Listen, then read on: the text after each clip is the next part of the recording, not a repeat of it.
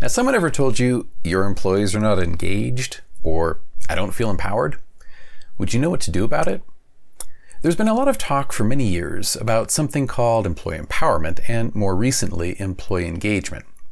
I'd like to tell you about a model that I have found to be very helpful in both understanding the concepts and in generating actions to help them come about.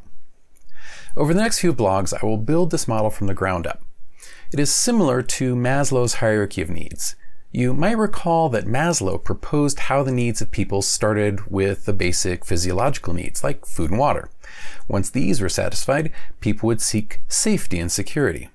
Once they felt safe, they would seek friends and intimate relationships. And when those were present, they would seek esteem and prestige. When all of these things are present, a person could seek to achieve their true potential. The key is that the things lower in the hierarchy needed to be fulfilled to some degree before a person could focus much on getting to the next level.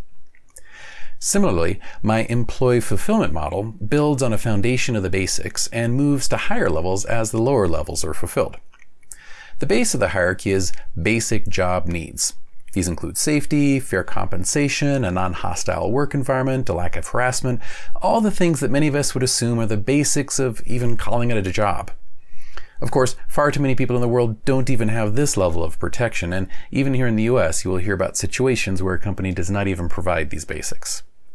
If a job is missing these elements, it would be fruitless to talk about empowerment or engagement or really much of anything other than how to meet those bare minimums of employment. It is also important to note that the basic job needs are the obligation of the employer to meet. Once these are met, we can proceed up to the next level, empowerment, which I will discuss in the next blog. See you then.